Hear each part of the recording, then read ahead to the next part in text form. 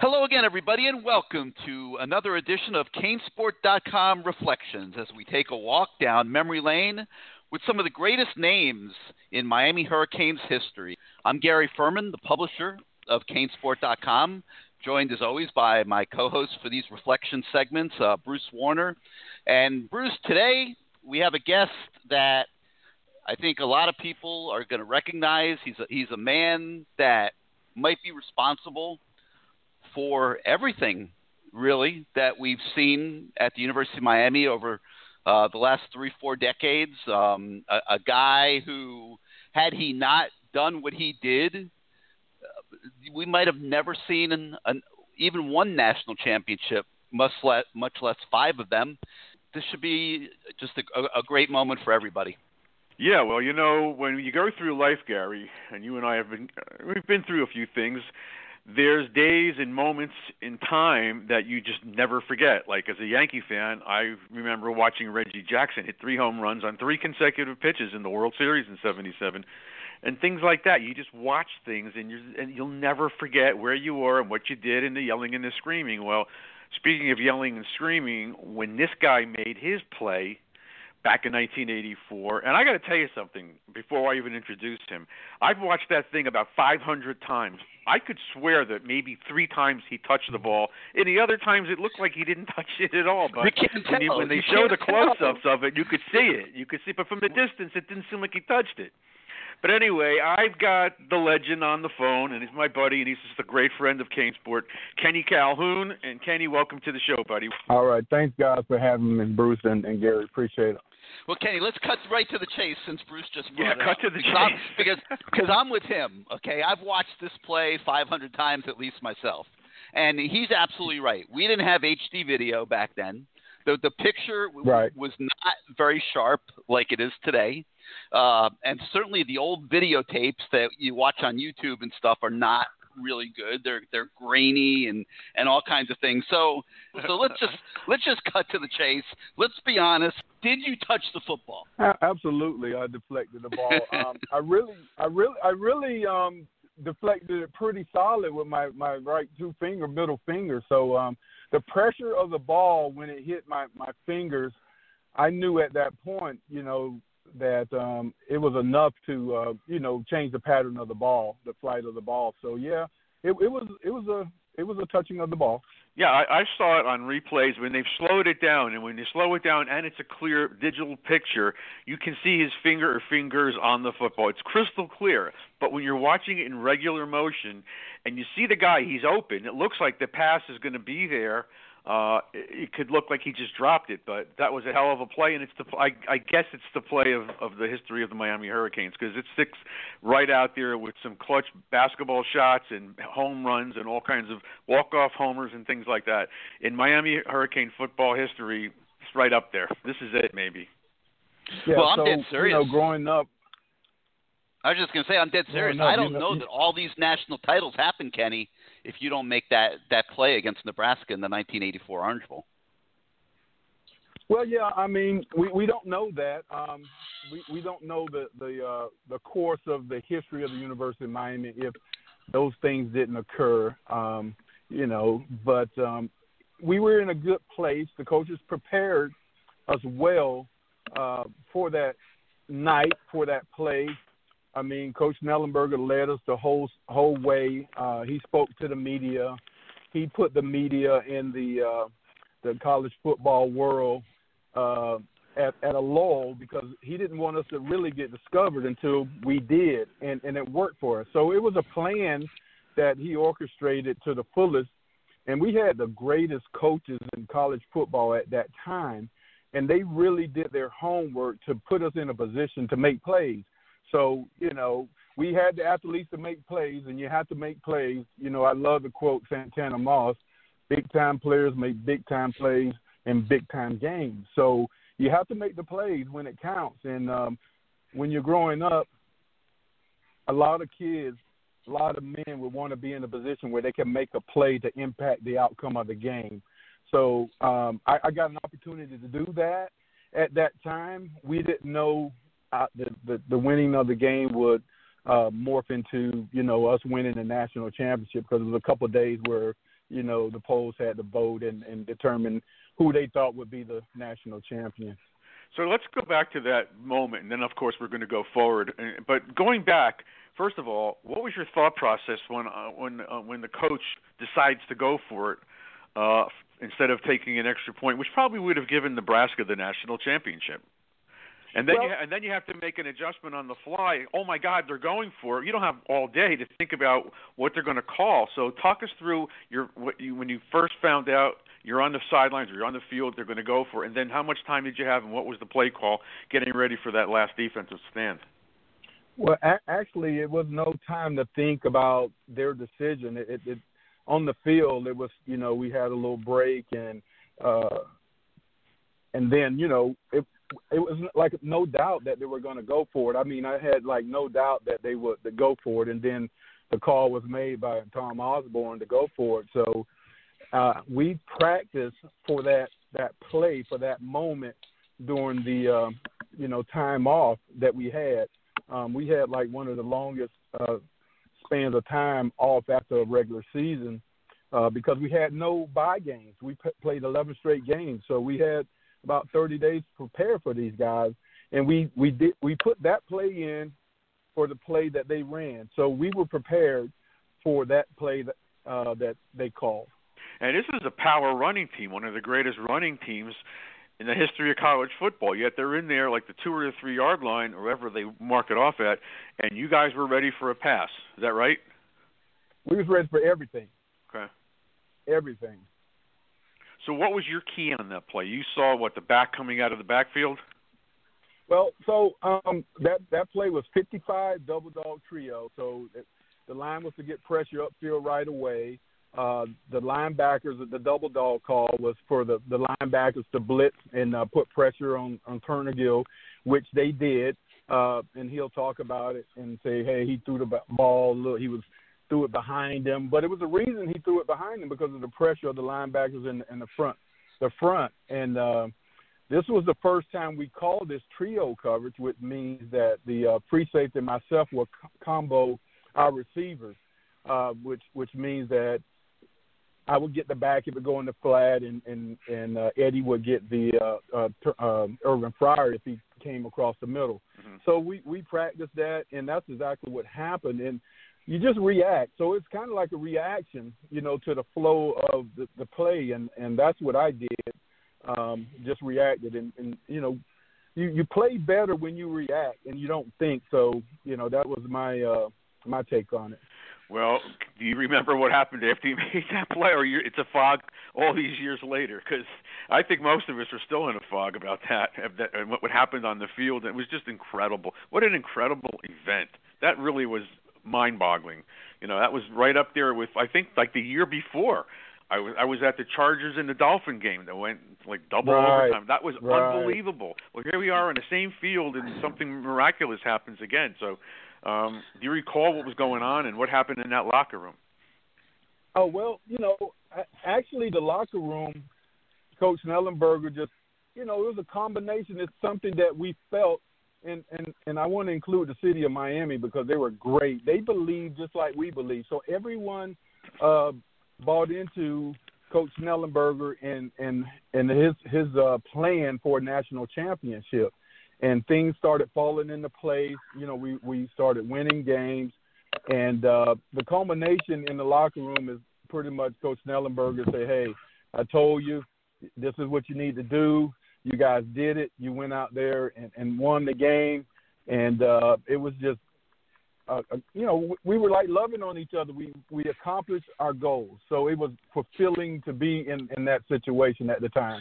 Have you spoken Kenny, how often to any do you of watch the Nebraska players in the last 37 years, and are they still in disbelief? Have you spoken to any of those guys after all these years? No, I have not spoken to any of the Nebraska players that played.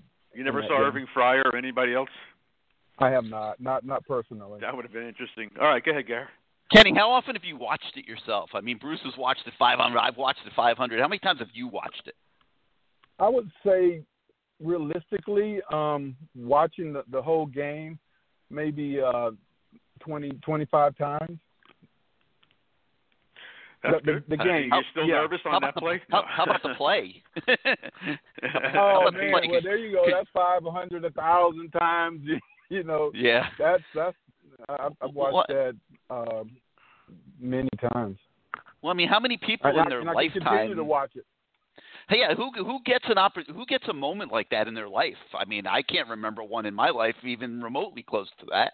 I'm sure Bruce can't either. I mean, where you're put in a position to make a play like that has such a profound impact on a program and history and everything like that, and it's something that's going to live forever. And you just don't get those opportunities as human beings, and I'm sure it's really, really special for you. But what I want to do right this moment is I want to take you back to 1981, and Howard Schnellenberger he's a couple years into his master plan of building Miami football, and he comes to Titusville, Florida, to see a young Kenny Calhoun who's in high school at that time, and you were convinced to come to the University of Miami.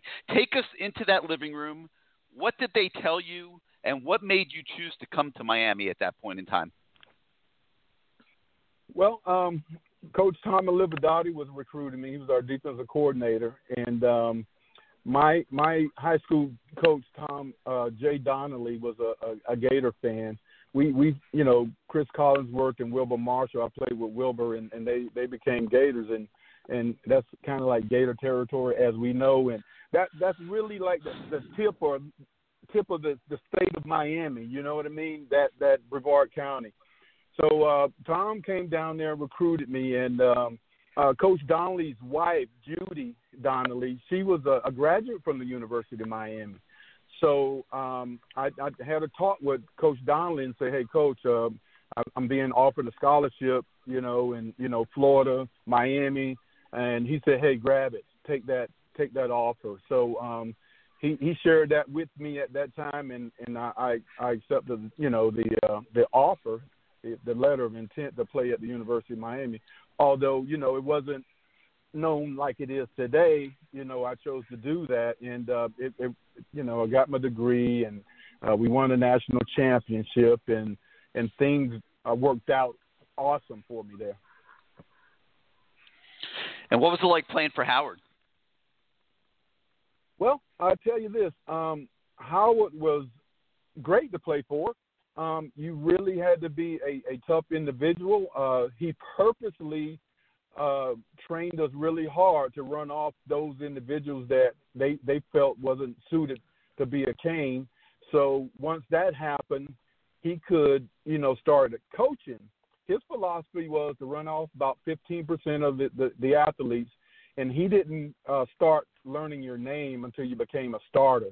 So playing for him was awesome. It was a great experience. I learned a lot. I turned into a man in like 30 days, and those 30 days were like a month of August, going through those workouts. So it was great playing for Howard. Who came in with you? Give us some of the names of some of your teammates that came in with you back then. Darren McMurray, Dallas Cameron, Keith Walker, Kyle Vandeweghe, who else came in? I think, those are names I can come up right now. We had about 18, I believe, came in with my class. And then you go through that season, and then the 82, and then the 83 season, which you guys got blown out by Florida. What was your thought process after that? And then look what happens. But what did Howard say about that? Well, see, we look at it differently. I don't really look at it as a blowout. So we were playing a very good Florida team at Florida Field, and when you fumble, like the kickoff on the first two kickoffs, and you give them the ball in their red zone and they score 14-0, and they beat you 28-3. I considering you take that away, we were in the ball game, but that definitely changed the outcome of the game, those early turnovers. So after that, on the field, man to man, we played well enough to win. All right, and then you run the table, and you get to the end, and you find out you're playing Nebraska, who some considered, I think Gary will agree, that back then they thought was the best college football team ever assembled to that point in time. And you find out you're playing them, but you're playing them in the Orange Bowl. What are your thoughts? Oh, you know you're a big underdog. This is a powerful team. Knowing Howard the way Gary and I know him, I'm sure he had you guys revved up from the get-go to get ready for this game. Well, man, it was the perfect matchup for us. We felt we could beat anyone in the nation. We felt like we had like the best offensive attack. Coach Snellenberger brought the offensive scheme from the Miami Dolphins, and we had a really good defense. We had a good run defense and a better pass defense, and we knew that if we could get ahead of Nebraska, being that they were a running team, that the odds were in our favor. And, pretty much that's exactly how the game played out. They came back strong in the end, but, we were up enough, long enough for them not to have the time to come back and run over us. So we felt, playing Nebraska, we had an excellent opportunity to win the game. Yeah, and that turned out to be the precursor. Bowl, yeah. That turned out to be the precursor for the '80s, because they beat Oklahoma several times by getting out ahead, and they couldn't catch up because they ran that silly wishbone offense until finally, maybe in the '70s. I mean, in the '90s they did a little better, but you guys showed the blueprint how to beat these types of teams. Yeah, that we put that out there in college football, and you saw many other teams, adapt and that offensive style of play, and also defensively it forced teams to change to be able to get the defensive backs to run with these receivers, and we trendsetters. We've done a lot. The University of Miami, we changed college football like year in and year out.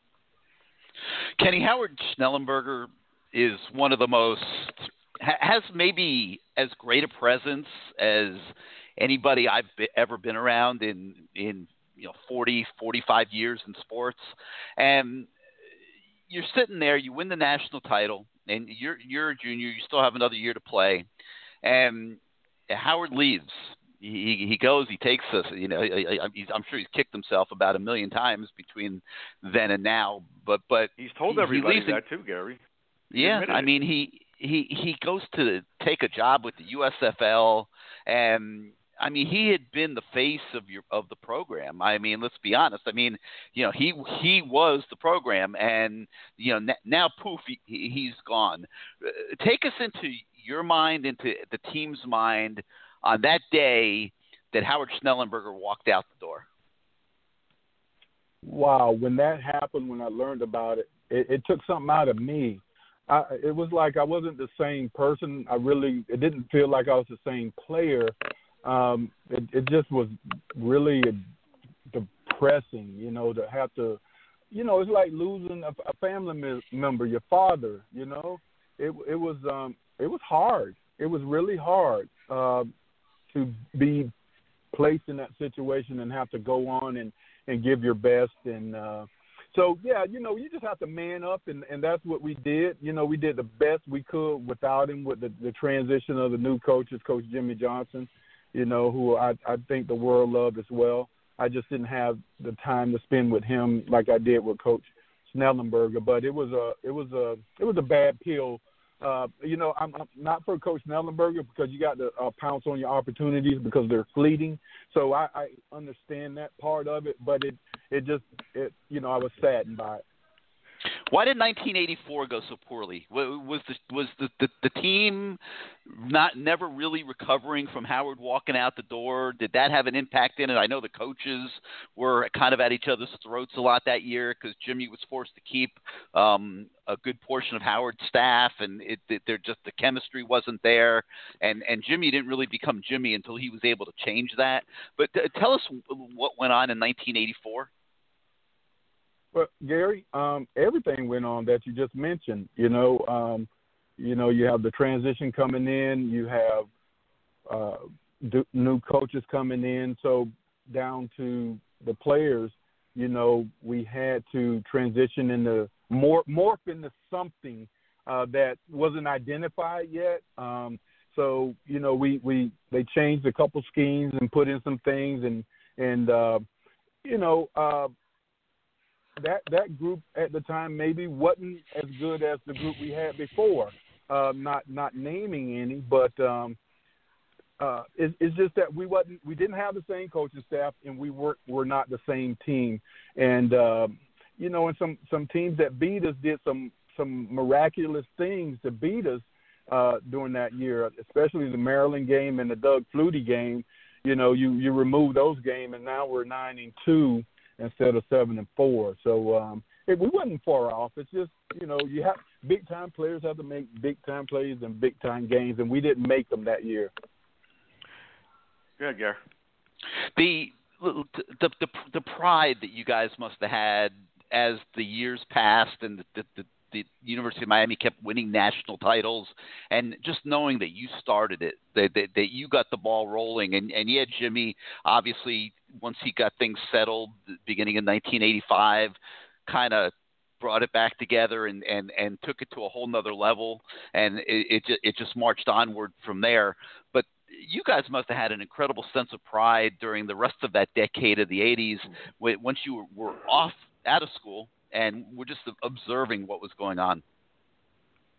Yeah, we still have that pride, Gary. And I tell a lot of people in the state of Florida, we were the first Division I football team to win a national championship in the state of Florida. Our 1982 Miami Hurricane baseball team did the same thing. So, I speak to the football, but man, just to win a national championship, be the first in the state of Florida, be the first at the University of Miami, to be a part of the city of Miami and be a part of that team, be a part of the University of Miami. It didn't really get any better than that. Yeah, just think, had they not blown the game against Penn State and one loss in, I think it was 88 that they could have avenged, and they would have, so they won 87, 89, 91, 80, 83 season. They could have won 5 or 6 all within a 10-year span, which is unbelievable. Even just playing in the national title game like 7 or 8 times during that span of time is incredible when you think about it. Yeah, and Bruce, you're absolutely right. To be in a position, like you said, to play in those games, and just to have that talent, because 1 or 2 players changes the chemistry of the football team, and they seem to always, meaning University of Miami, be in a position to have that chemistry, to have that brotherhood, to play well enough to get to those games. Yeah, and I'm sure because Gary's had this on his board a million times. But when Jimmy got here, most of us that were following the program thought, "Oh my God, where did they find this guy from?" And then when he leaves and they bring in Dennis, they bring in a guy from Washington State. Who the hell is this guy going to bring in playing down in South Florida in the 305? But he wins 2 national championships. It's just incredible, the talent level. But those guys had great coaches though. 2 national championships while he was letting the program decline, which is what's really amazing. Right. Once they won, I mean, the program really was, other than the fact that Dennis had this revolutionary offense and, was able to get through the first 3 seasons, the program really was going through a steady decline there. And once all of the Jimmy recruits graduated out of the program, Dennis got to a point where he just couldn't maintain the same standard. And so I thought the fact that he actually won 2 national titles was more amazing than what a lot of people probably realized at the time, because we were all so used most of to those guys were Jimmy's guys, though. Yeah, no doubt. Gary, but Kenny, most of those guys were Jimmy's guys. And there's a phrase for that. The inmates ran the asylum, and they did. I mean, the guys that I'm friendly with, they ran the asylum. And the Cotton Bowl was the epitome of these guys running the asylum. And it eventually stopped working, It stopped working. And, we had all just gotten so used to the winning, and it just took it for granted. And, that's why I'm saying I don't think people realize how amazing it was that they won those 2 national titles, because the program was not being run the same way that it was under Jimmy Johnson, and there was not the same level of mental discipline by any stretch of the imagination, and obviously a tribute to those guys that they were able to win despite that. But conversely, Kenny, so now we're all sitting here, former players, old guys like Bruce and myself who've been around, going back to the 70s and have seen all this and experienced it and obviously have a great appreciation for it. Conversely, these last 17 years or so have been pretty rough. And, I know last year, I'm watching them lose to FIU and Louisiana Tech, and I'll be the first one to step up and say I just totally beside myself at everything that went on the last 12 months. To me, it's just unbelievable, and I know how badly the former players and the fan base want to see that change. And what is that like, to be part of the history, part of the great history, and now like you're watching Alabama and Clemson be what Miami was, and talk about what that's like, just watching it all now as a spectator and not being able to control it with your physical skills. It's very painful. It hurts to watch, and it's unbelievable for the University of Miami to find ourselves in a position where the teams that you mentioned, FIU, beat us. It's tough, but if you look into the game and you see what's happening, we're losing the recruiting down in South Florida. You have several players on those top teams that you mentioned from the state of Miami, from Miami, and they just, for some reason, the lack of Miami recruiting them, going to those other schools and having a passion to want to beat the crap out of us, and it works for them. We just, we have to get better talent, better coaches to put us back in a position to win. You don't change the blueprint. You get the players that can get you there. Yeah, but we've been talking about this for the last year or two, Kenny, and there's a lot of things that are going on now that may have gone on back then, but now everybody seems to know about it because of social media and all these street agents and all the underlying things that go on. It's not easy anymore. I spoke to a bunch of guys. I know Mark Caesar was one, and Hamlet was another. There was like 6 of them that went down to see Jimmy. That was the first leg of their Florida State, Miami, I think maybe one other school. And they got to Miami first, and they said, all right, well, thanks a lot. We'll let you know. And he says, where are you going? He says, we're going to Florida. He says, no, you're not. You go to Florida, don't come back. All 6 of them signed within a day or two. Whatever, they all committed. They said, we're not going anywhere. All 6 of them. All these guys. Right. Leon was in that group, so they said, we're not. That's it. They didn't go. They just stayed there. You can't do that anymore. Those days are over. So the whole thing, the whole dynamic. So now it's about winning and the attitude. These kids announce on ESPN or whatever, and they say what LeBron said 10, 12 years ago. I'm taking my talents to South Beach. I'm taking my talents to Clemson. I'm taking my talents to LSU. And they throw in for the next 3 or 4 years. They're already halfway out the door after 3 years. That's the mentality of these kids. So it's kind of hard to get into their brains and get them to commit. Now, I guess Saban can do it, and Dabo does it, and a few other coaches can do it. But we haven't had the consistency as a head coach. We haven't had really, really good head coaches. So it's a culmination of all these negative things that's causing Miami to be where they are. I'm hoping they could turn it around this year. They seem to be putting the brakes on and turning the corner, but we'll see if there's even a season this year. Yeah, so we talked about Jimmy and Howard, and you talked about the other coaches for the other schools that are doing well currently, but it's the approach of the head coach. The coach can kind of direct a young athlete's direction. And that's what's happening. So our coaches are not able to do that like they once did, and it's definitely affecting our level of play. We're not getting the athletes that we once did. I mean, we didn't really need the coaches with the talent we had. And then once you get, a couple of good seasons under your belt, maybe the athletes around believe again. But it's the head coach that talks to those kids directly, and they see something in the coach, something that the coach has said, and then they believe it, and then they make that decision based on their conversation. So if the coach can't win it, then, that's just how it goes. You can't win. Yeah, well, I think Gary will agree, because he was talking about Manny Diaz last year, and he made a lot of decisions that were probably not in the best interest. It was almost like he wanted to be the coach and their father and their best friend all rolled into one, and you can't do that. And a lot of these guys just tuned it out, and it showed in the last few games. They were tuned out. You can't have that. Well, to his credit, he was not in denial about it, Kenny. He didn't say, "Hey, I got this. I'm doing everything great. I'm the best head coach in the country." He made some pretty major changes here, and you don't want to have to replace three coaches on one side of the ball like he did, but he really needed to, and he made those changes. He's hired a offensive coordinator who's bringing in an up-tempo spread offense that has a lot of people excited.